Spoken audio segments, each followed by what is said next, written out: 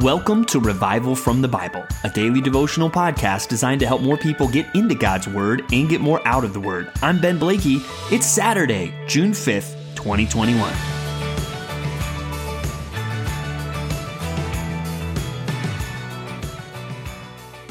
Have you ever killed a giant? Have you gone down into a pit on a snowy day and killed a lion? Or have you ever fought so hard in battle that you could not at that point remove your hand from your sword? I'm just going to go out on a limb and guess that the answer to all three of those questions is no. But these are some of the feats that we read as we consider David and his mighty men.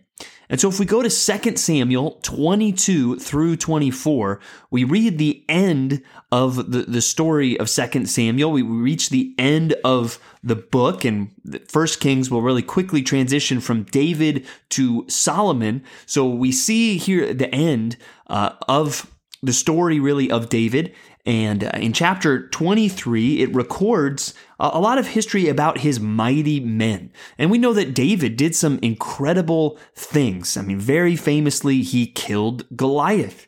But we read in this passage at the end of 23 about some of the incredible feats that some of his compatriots did and some of the incredible victories that they won in battle, or accomplishments like killing 800 enemies in one battle, right? Incredible, wartime physical feats that they had accomplished.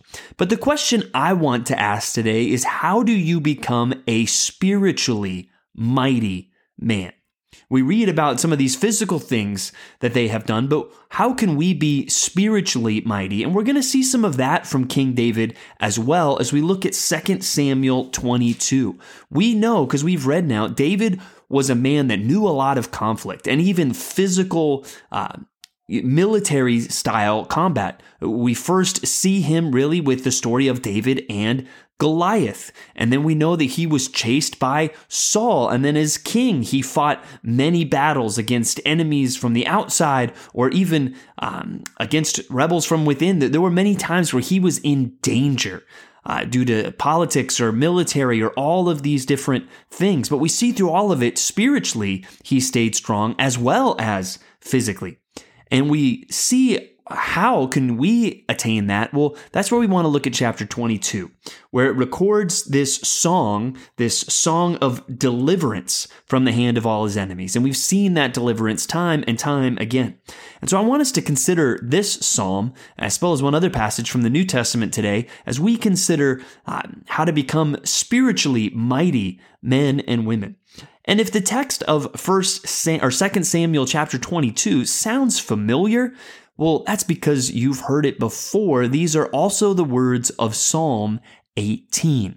But let me show how it starts here. It says in verse 2, "The Lord is my rock and my fortress and my deliverer, my God, my rock, in whom I take refuge, my shield and the horn of my salvation, my stronghold and my refuge, my Savior. You save me from violence.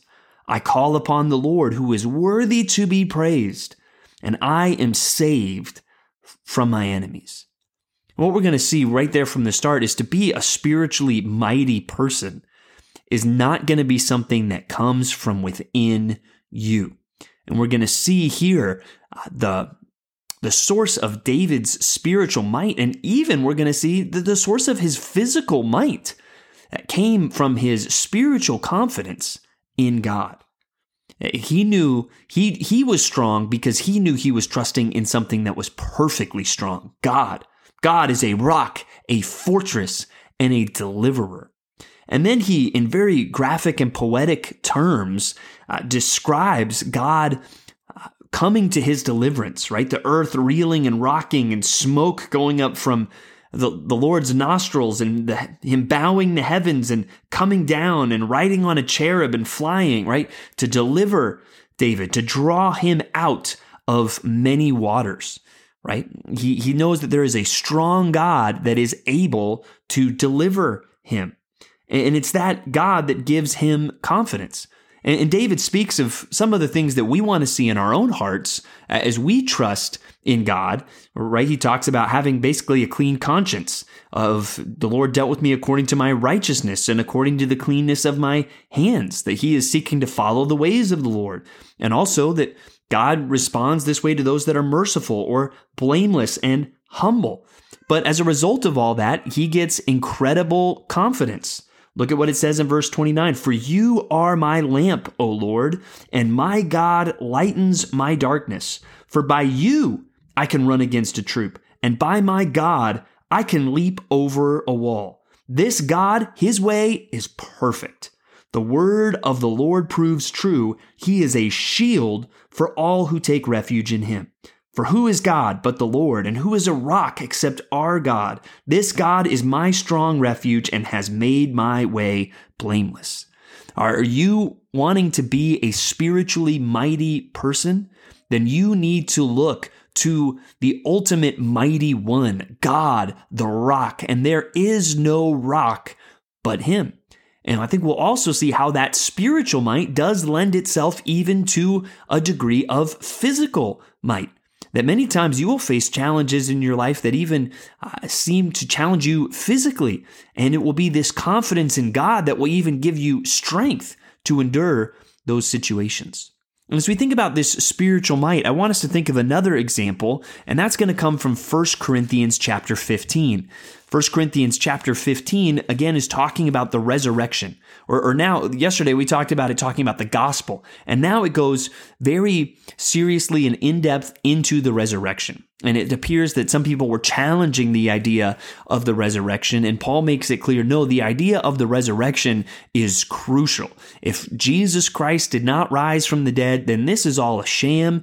We're all wasting our time. And even he says in verse 19, if in Christ we hope in this life only, we are, of all people, most to be pitied. Wow, right? That's a pretty strong statement there. That if the resurrection didn't happen and if there's no life beyond this one, Christians shouldn't say, oh, I've lived a nice life. No, we should be pitied. But that's what motivates Paul to do some spiritually mighty and even physically mighty things. It says in verse 30, basically, if the dead are not raised, why are we in danger every hour? I protest, brothers, by my pride in you, which I have in Christ Jesus our Lord, I die every day. What do I gain if, humanly speaking, I fought with beasts at Ephesus? If the dead are not raised, let us eat and drink, for tomorrow we die. And so he talks about fighting beasts at Ephesus, and we're unsure of what exactly he means by that. Is that talking in a spiritual sense, or is it talking literal? And literal is not out of the realm of possibility here. As we know, many early Christians through the Colosseum or different things like that were put in situations where they did battle against beasts in kind of gladiatorial contests or as a punishment, right? That the beasts were set free to kill the Christians. And so we're not sure what exactly he means by that, but we see, where did Paul get this confidence to do the things that he did? He got it really from trusting in God and ultimately even the resurrection. Paul knew this life is not all that there is. And it was the thought of the next life and a future resurrection that gave him spiritual strength that I think even translated into physical strength to do some of the things that he did and to withstand some of the things that he withstood. So do you want to be a spiritually mighty person? Well, then you need to look to God, the fortress, the rock, the refuge. But you also need to consider the resurrection and remember that this life is not all that there is. Well, very quickly now, we'll look at the Psalm 69 as we read verses 22 through 28 today. And as we do that, we see here him really praying for the destruction of his enemies. And so one brief comment I want to make on this is, remember the context. It is zeal for the Lord's house that is motivating these prayers. So these are not prayers that we should just be praying towards our personal enemies that we don't get along with. But these are prayers that David is praying ultimately against those who are not just opposed to him, but those that are opposed to the Lord. And then as we consider Mark chapter 13, verses 24 through 31, we read ultimately about the second coming of Christ. And the comment I want to make on this today is that we know that when Christ returns, that's when he will ultimately deal with all of these problems. And that's another thought that should give us spiritual strength, that should even lead to physical strength. That just like Paul knew as he looked at the resurrection, that there was life beyond this one. So it was worth risking his life because really he was risking nothing because he knew what was coming. Well, even as we think about people talking about being on the right side of history, well, Jesus Christ is going to come back. And that's the moment you're really going to want to be on the right side of history. And if we follow him and honor him, we can know that we will be. And I hope those are other thoughts that will help make us spiritually mighty men and women. And even just as you think about spiritually mighty men, I want you to take a minute, if you're listening to this on Saturday, June the 5th, to pray for the men's retreat at Compass Bible Church, Treasure Valley. We should all be up the mountain today in Donnelly, Idaho, talking about the theme of brothers in arms. And whether you're listening to this today, or even if you're listening to it a few days down the road, take some time to pray for this retreat, that God would use it. And even if you're praying later, that God would still be bearing fruit as a result of this retreat. Thanks for digging into God's Word with me today on Revival from the Bible. For more resources, check out revivalfromthebible.com. To learn more about Compass Bible Church Treasure Valley, go to compassbible.tv. The grace of our Lord Jesus Christ be with you.